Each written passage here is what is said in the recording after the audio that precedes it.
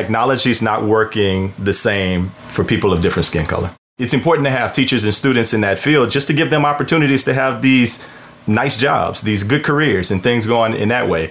Well, let's get this teacher teaching computer science or computing classes in general that get these kids excited about wanting to be in that space. The topic of today's podcast is diversifying the computer science pipeline. Unpacking Education is brought to you by Avid.org.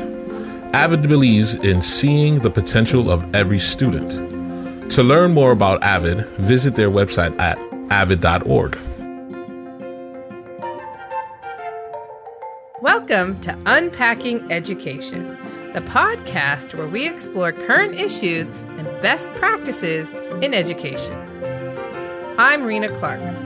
I'm Paul Beckerman. And I'm Winston Benjamin. We are educators. And we're here to share insights and actionable strategies. Education is our passport to the future.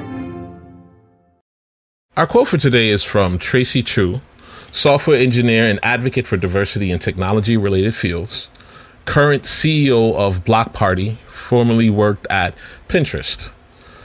She says the quality, relevance, and impact of products and services outputted by the technology sector can only be improved by having people who are building them be demographically representative of the people who are using them.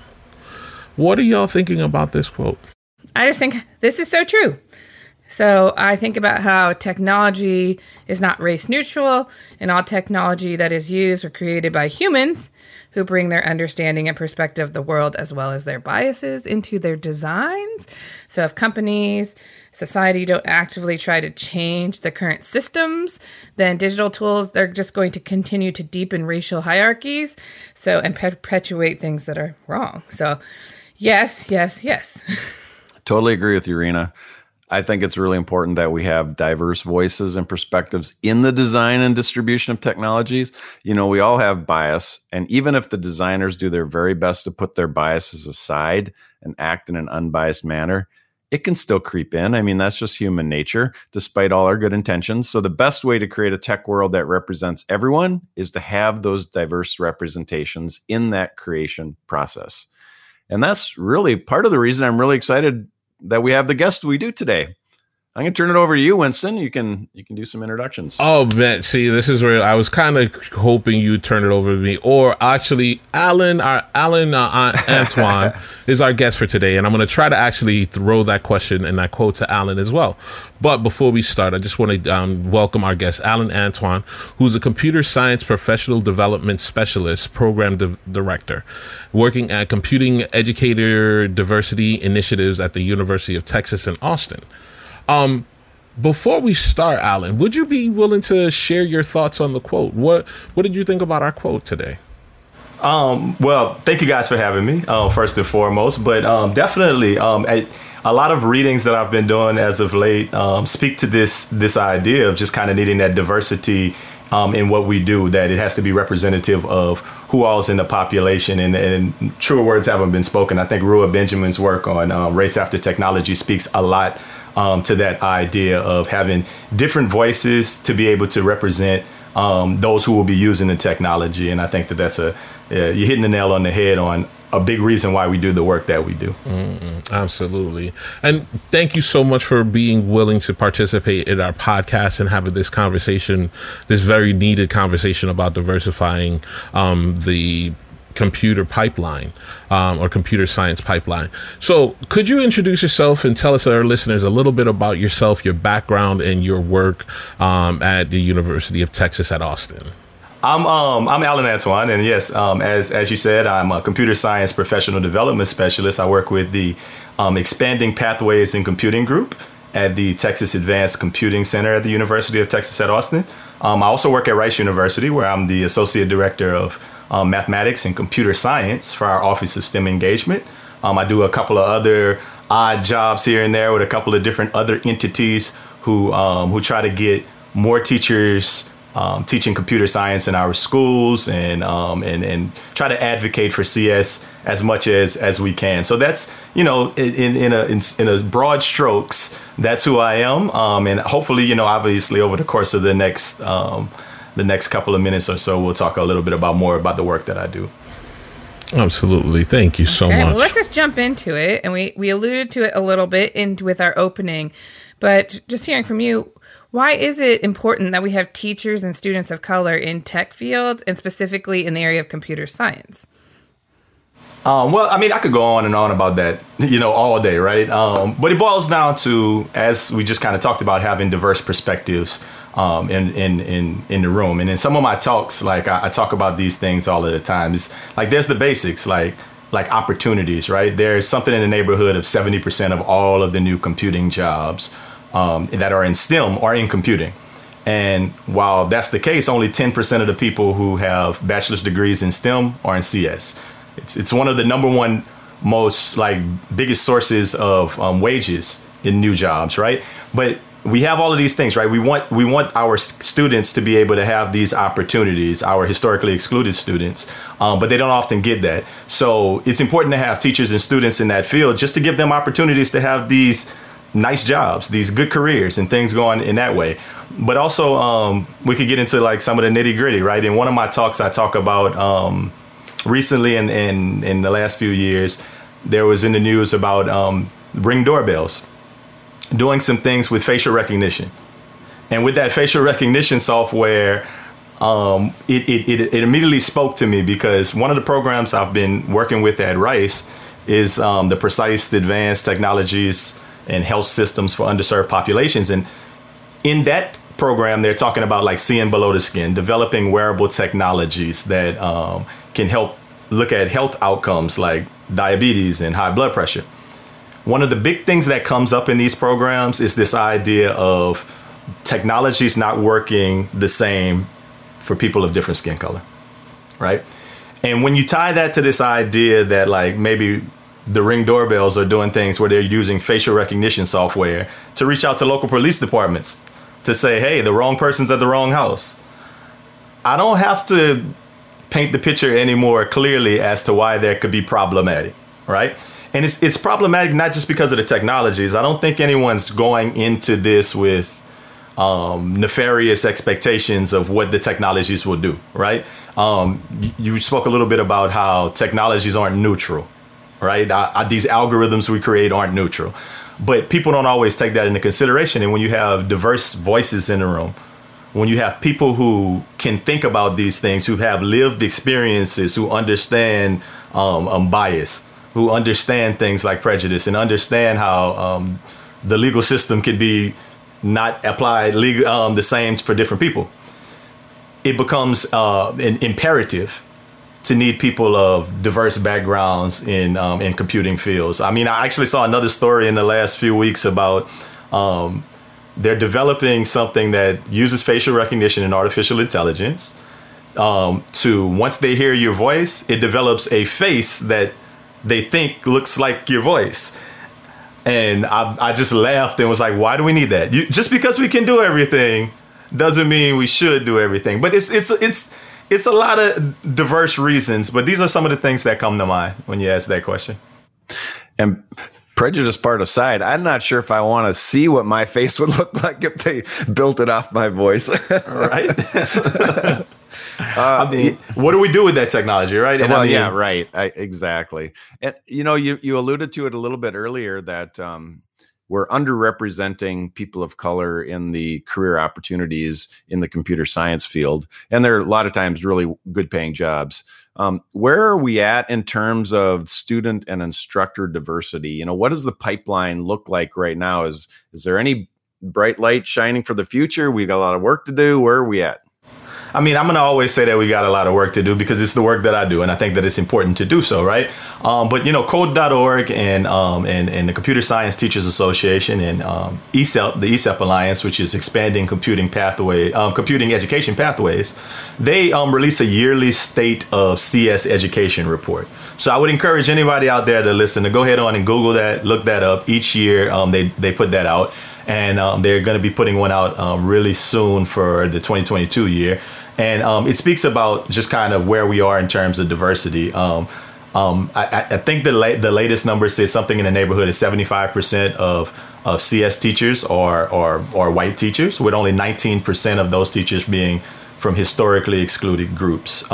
So it's not that diverse in regards to our teacher diversity. It's not a lot of research with that, but that's kind of some of the most recent numbers. But the student diversity is way, way more lacking. And I mean, like I said, I could bust down each one of those numbers, but I would encourage you to kind of go look those up. It's vast differences in regards to women and historically excluded groups being in these computing fields and even taking the classes, right? So I mean, I think that we're doing some good work.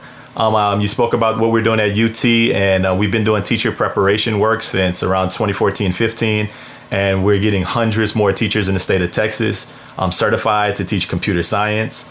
And these teachers we've made some concerted efforts to make those to find diverse teachers to do so. But also I've had the opportunity to go to different states, to go to Pennsylvania, to go to Indiana, and the DMV. And we did a lot of teacher preparation programs there as well, just kind of getting more teachers interested in doing it, and hopefully seeing my face and seeing that it can be something for diverse groups. Is something that we're proud of, and it looks like we're on the uptick, but there's still always going to be a lot of work to do there. Mm-hmm. I appreciate that you're acknowledging the growth and the positive trend forward, right? And I think sometimes we fail to recognize the actual work that individuals have put in to get us to where we are. So I appreciate you acknowledging those past individuals that have continued to push forward for our work. But as we know, there's still barriers, there's still things that prevent access. So as we start thinking and naming so that we can look to solutions from those naming of those barriers, what are some of the barriers for people of color in entering this field of study so that we can try to think about how to strategically attack those named ideals? I would start with just kind of the basics, right? Computer science isn't offered in every school. It isn't offered in many schools, right? They said only 51% of schools high schools offer computer science. And then when we think about just kind of our country and how things often take place, it's the haves and the have-nots. Those communities, those groups, those schools that have access and that have resources often have the access, right? And it ties very much hand in hand to those students getting an opportunity. I use the term historically excluded quite intentionally because they're excluded for a reason, right? Like it's historically a factor in this part, right?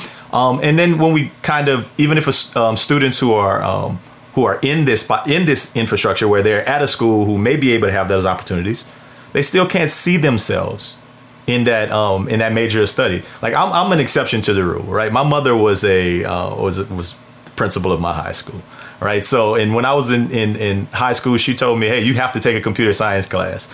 She just was like, you need to do it. And ultimately, it kind of pushed me to a pipeline where I was like, all right, I'll try computer science in college. And then I got a computer engineering degree. And these things happen just quite because I had a person who was pushing me that way. Oftentimes, that isn't necessarily what's done. And these students kind of look at it like it's historically not for them. That's not something that they see themselves in the major, right? We could talk about the images they see, the projects they do in the class, the teacher who might be in the class, the other students who are excited about it. They might look at it and say, nah, that's not necessarily the way I want to go. And one of our colleagues, Ryan Torby, he's been doing some research on this idea of Algebra 1. And taking that course in middle school being a great predictor of can you even take these computing courses in high school? And my personal experience when I was in the classroom led me to believe that, in Texas, we have these opt-in policies where parents have to go and say, I want my kid to take Algebra 1 in middle school, right? And if they don't know that, or they don't know that that's something important to do, then their kids miss the boat there, right? And then when we get to high school, they're playing catch up. They're taking Algebra 1 in 9th grade, which sounds like it's what it should be, but they're playing catch up. And then by the time they're in junior and senior year, there might be co-requisites or prerequisites for computer science courses that they can't even engage. They can't even get into if they want to. So it's a multi-level problem, but I think there are solutions that, you know, we can there are named solutions that we can talk about and that we can try to enforce in our schools to hopefully get more students of color entering the field of study that can ultimately diversify that pipeline even more. So that actually leads us into the next part where we'd like to talk about some of those name solutions, just looking at what are some of those name solution strategies. And then I am an elementary background I'm an advocate for introducing computer science pre-K. So you're talking more about middle and high school, and how do we help students see themselves as computer scientists starting at a very young age? So I'm just curious about some of those strategies. So I would be remiss if I didn't talk about some of the work that I'm doing, right? And one of those things we've created an online course that we're still cultivating and creating and putting the finishing touches on, but it's called Strategies for Effective and Inclusive Computer Science Teaching. And in a lot of those pinpoints, we talk about some of the societal problems where teachers can kind of open their eyes to see what are some of the issues that are keeping these students from wanting to be in the courses. And a big part of that is making the curriculum something that'll make these students want to stay, that'll want to come and have some retention in computer science. And, you know, there's a lot of these specific strategies, but these ideas of just put this in front of them and make them look at it and say, oh, this is something I want to do. Also, you know, making CS more equitable. I talked about the fact that I've been doing being the director of the Computing Educator Diversity Initiative. And that a big part of that is trying to find more positive role models or just role models in a computer science space that students can see themselves in that coursework. So I spoke a little bit about that before. What we do in that effort is we recruit women, we recruit teachers of color to say, hey, you might not have ever thought about being a computer science educator, but we need you. And the reason we need you is because we need these kids to see, oh, I like this teacher, or I know this teacher, or I have some kind of an affinity towards that teacher. It always doesn't break down across racial lines either, right? It could be cultural backgrounds, right? We have shared cultural experiences where this is my favorite teacher. I like this teacher. Well, let's get this teacher teaching computer science or computing classes in general that get these kids excited about wanting to be in that space. Yeah, that's awesome. And this is a kind of a extension of that question a little bit. What are some like responsive teaching strategies that we can use to achieve those equity goals within that context? No, absolutely. I mean, like we talk about things like, and I'm going to kind of throw in a lot of the things that we talk about in the course. And culturally responsive teaching looks similar across content areas, but in CS specifically, like we want to, you know, have these students doing projects and activities that speak to like family and communal and cultural assets, that we want to incorporate that into the lesson plans that we do so that they feel like it's something. Acknowledge the things that we don't always want to acknowledge. Acknowledge racism in CS. Acknowledge that there are some issues with algorithms. There's algorithmic bias that really takes place in that, and how we can enact anti-racist practices, like those type of things. I talked about diverse professionals and role models, but not just necessarily your teacher. Bring in, if your teacher can't be that, then we find some other diverse role models who are working in the field. Have them come talk to the kids. Have them like step into the classroom and talk about how these students can impact the field in that way. And you know, when we talk about just general culturally responsive strategies, have our it can't be, computer science can't just be let's sit in front of this computer and code, right?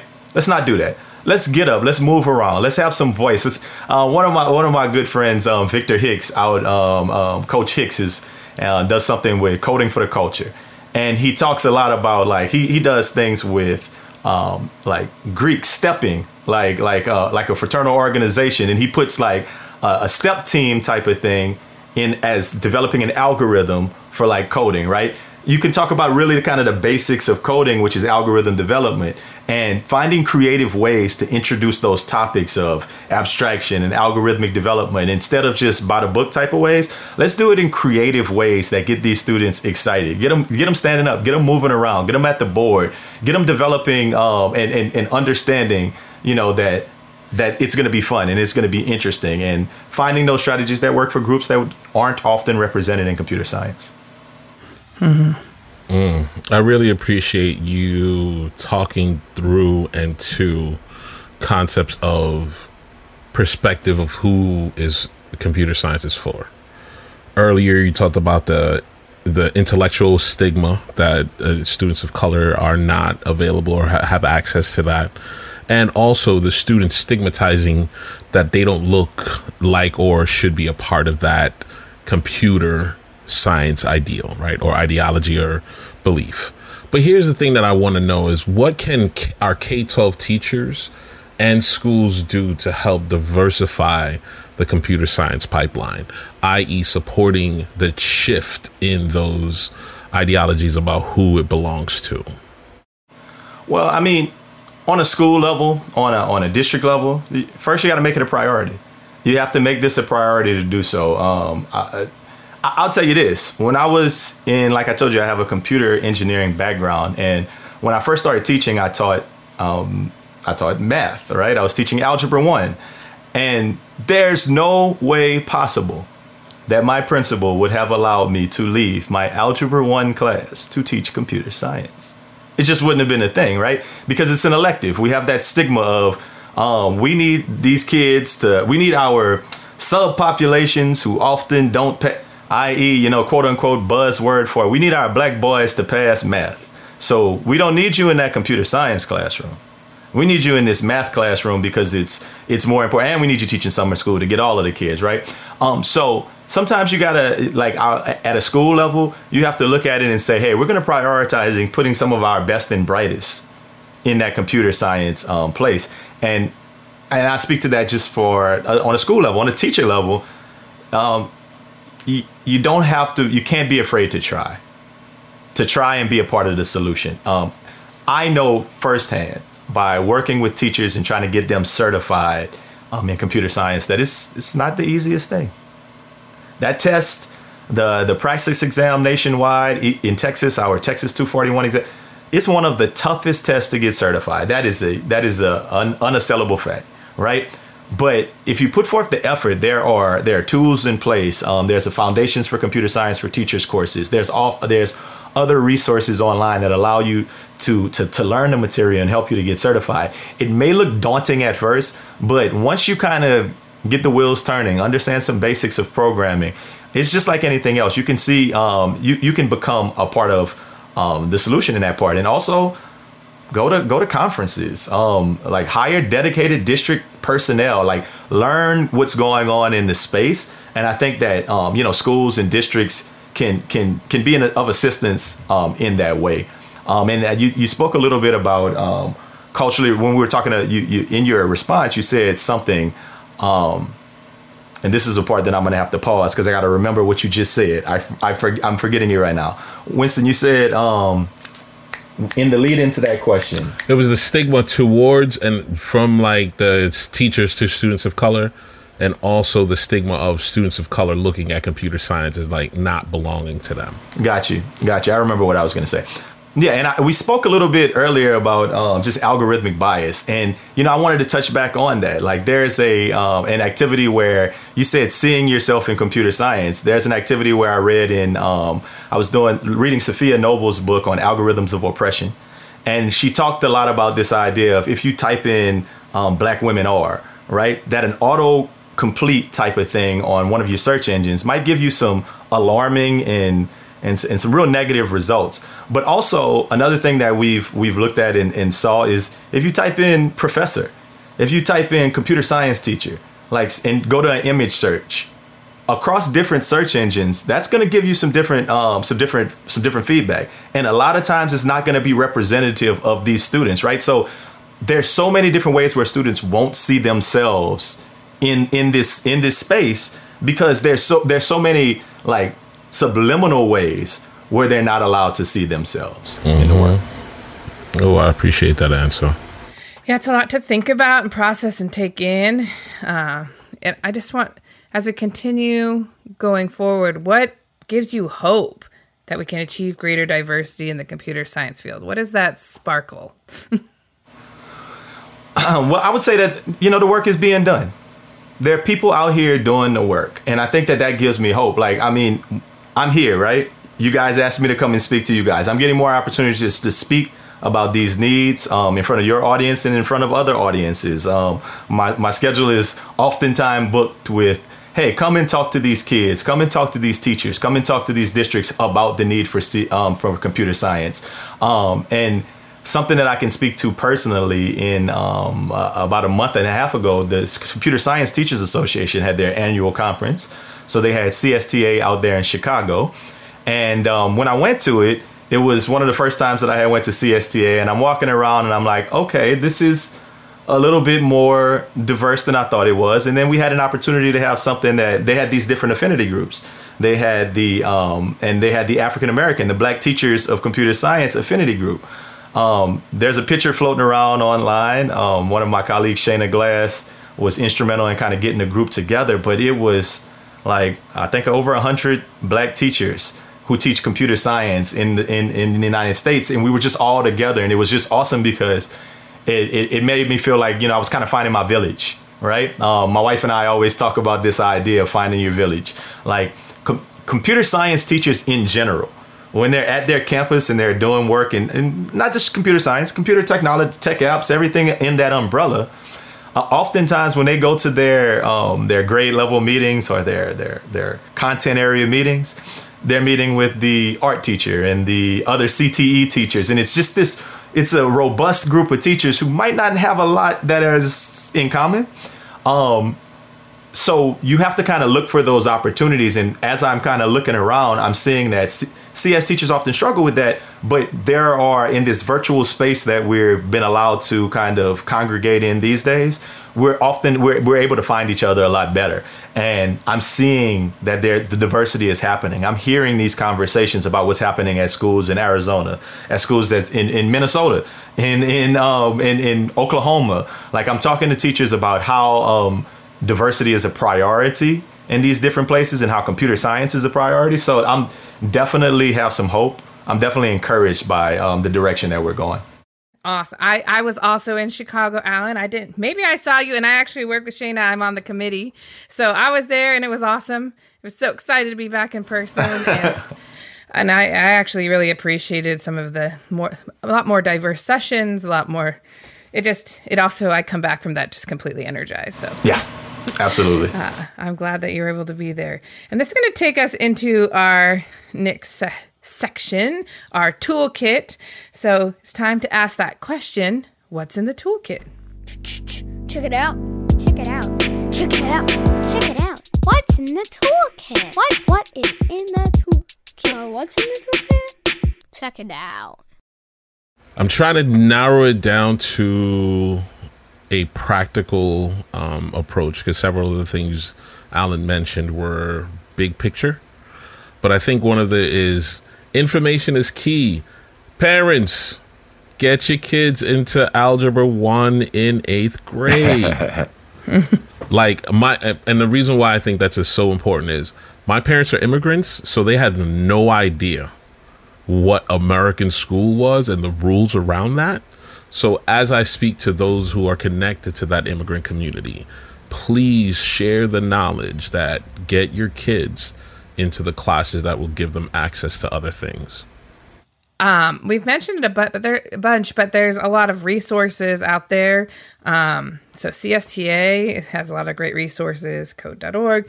And then even as Alan alluded to, I know in Washington State here, like UW has been partnering. We just got an email like encouraging math teachers, like, hey, there's a grant. Well, we're going to pay for you to take these courses so you can become a CS teacher. So there's lots of opportunities. So if you're listening and you're just, this might be something I'm interested in, reach out, because there's opportunities for you as well. I'm going to hang my hat on one of the things that Alan said too, and that was to have diverse role models. I really think that is a tool we can use in our schools. Bring people in that look like lots of different people and get those in front of the students so that they can see people that they connect with, and make sure that it connects with all the different stakeholders and groups in your building. And really even bringing in computer science people in general, because I know when I went to school, nobody saw a computer scientist. Nobody knew what one was or what they did. Of course, that was a few years ago. But even in the schools that I've been teaching in, you just don't see them, much less in diversity. So I think both are really important. And I think in different areas, I'm going to jump in just because I remember taking some high school kids. This is pre-pandemic, but they were able to go to a place of business. And I think their understanding of what a computer scientist is and was. And then they had this young lady talk to us about how she was developing apps when she was at the gym to work out. And the kids were just like eating everything about this up. What? That's what you get to do with your job? And she was promoting some amazing things that aren't talked about in school. Like, you can work from anywhere, and I go here and I design these apps based on my interests. And because I'm a young woman of color, I'm hired all the time. And because so it was just really great for them to even see computer science in a different way than some of the stereotypes we think about. And, another opportunity that we can maybe jump on is the whole CT trend right now, the career technical piece. If we can use that as an opportunity to bring in computer scientists, I think that's also another avenue for us. And I'll throw in something to the toolkit too, if you don't mind, right? Please. So, I'm always thinking about, sometimes it's kind of, you got to fool the baby to take the medicine, right? So sometimes I'm this idea of computational thinking, right? Algorithm development, just kind of breaking down a problem to make it more abstract solutions. Look at those tenets of computational thinking. You can slide computational thinking into any discipline. Anything you're teaching, it's all about problem solving. And once you kind of start developing those problem solving skills, those are the prerequisite skills. Those are the skills that you need to get into those entry level discoveries and foundations in computer science classes. So kind of a focus on computational thinking. And you just said something that made me think. I read a story today. Now, I don't know. I haven't read all of the specifics about it. So I might hear more later. But that a rapper got signed to Capitol Records, and it was the first ever rapper made via AI. I'm saying this weird, but it's a thing. It's like I heard about it. Someone coded a machine learning algorithm, and they probably took in a whole bunch of data of what rappers rap about. And they made one, and it's a completely computer generated thing, and it has hundreds of thousands of views online. I don't even think the kids would understand that how much coding went into the development of that, but some of them probably look at that and that might be an artist they listen to on YouTube and stuff. So it's crazy to me what all of the things and ways that you can introduce students to these bigger ideas. Mm-hmm. For sure. And with that, let's hop into our next segment, which is our one thing. It's time for that one thing. One thing. One thing. It's time for that one thing. It's that one thing. All right, Rena, what's your one thing for the day? There's a lot of things. I know, but I love when Alan talked about the importance of including people. It's imperative to have lived experiences and diverse voices. So I love this idea of just incorporating lived experiences and how important that really is. One thing that I'm going to take with me is the purposeful use of historically excluded. I appreciate that language because it puts somewhat responsibility not on a systematic or larger scale structure, but it gives the weight to individual choice. You, sir, chose to not invest into this program. You, ma'am, chose not to do this. So there's a powerful conversation happening there with responsibility that I appreciate and that I'm going to continue to think about. And I'm going to dwell on another thing that Alan said, and that's we need to make students want to stay. We need to give them some kind of experiences with computer science, in computer science, that's engaging, that's fun, that's interesting, that hooks them. Find something that makes them want to stay so that we can bring more people into that career area. And Alan, you get to drop something in the one thing as well. What's your final takeaway you'd like to leave us with today? Well, my one takeaway would be that that there's a desire and there's a need for the work that we're doing. I'm hearing you guys and talking to you guys in Minnesota and in Washington and in Texas. We all have these same issues going on in our schools and our districts. And actually, earlier in the year, I went to Cape Town, South Africa, and did a training with teachers there. And what I realized is that the struggle that teachers go through it's the same locally, nationally, internationally. Teachers are going through the same experiences, and student motivation is a hard part. So like kind of piggybacking on what you just said, like we want to make sure that we're giving them experiences, but we want to make sure that we're all going through it, and that if we kind of bond as a teacher community through these things, then I'm sure that we're going to get some great solutions to diversifying the CS pipeline and getting our kids prepared for these next generation jobs and skills. And I just want to say, in closing, Alan, thank you so much for bringing such a depth of knowledge to this conversation. And as Rena pointed out, a lived experience, right? You went through it as a student and getting access through all of those different avenues or hoops and barriers and roadblocks to find success. So in my closing, I just want to recognize and applaud those of you who, like yourself, who are there in the computer science field, doing the work to try to diversify such a large community as a whole. And as you continue to do your work, we hope that we can continue to push our students to see you as they see themselves. As we continue to say, and I'm going to continue to push your words, we think about those who are historically excluded. Remember, the goal is not to let them into the pipeline. It's to open the pipeline so it floods faster. We're already there. They're already able. How are you getting out of the way and giving opportunity for those to take access to the next level? So remember, as we do our work forward and push forward, we continue to do the work together. So thank you so much for your time. Thank you, listeners, for continuing to move forward with us in this work. Thanks for being here, Alan. No, thank you guys for having me. I appreciate it. Thanks for listening to Unpacking Education. We invite you to visit us at avidopenaccess.org, where you can discover resources to support student agency, equity, and academic tenacity to create a classroom for future-ready learners. We'll be back here next Wednesday for a fresh episode of Unpacking Education. And remember, go forth and be awesome. Thank you for all you do. You make a difference.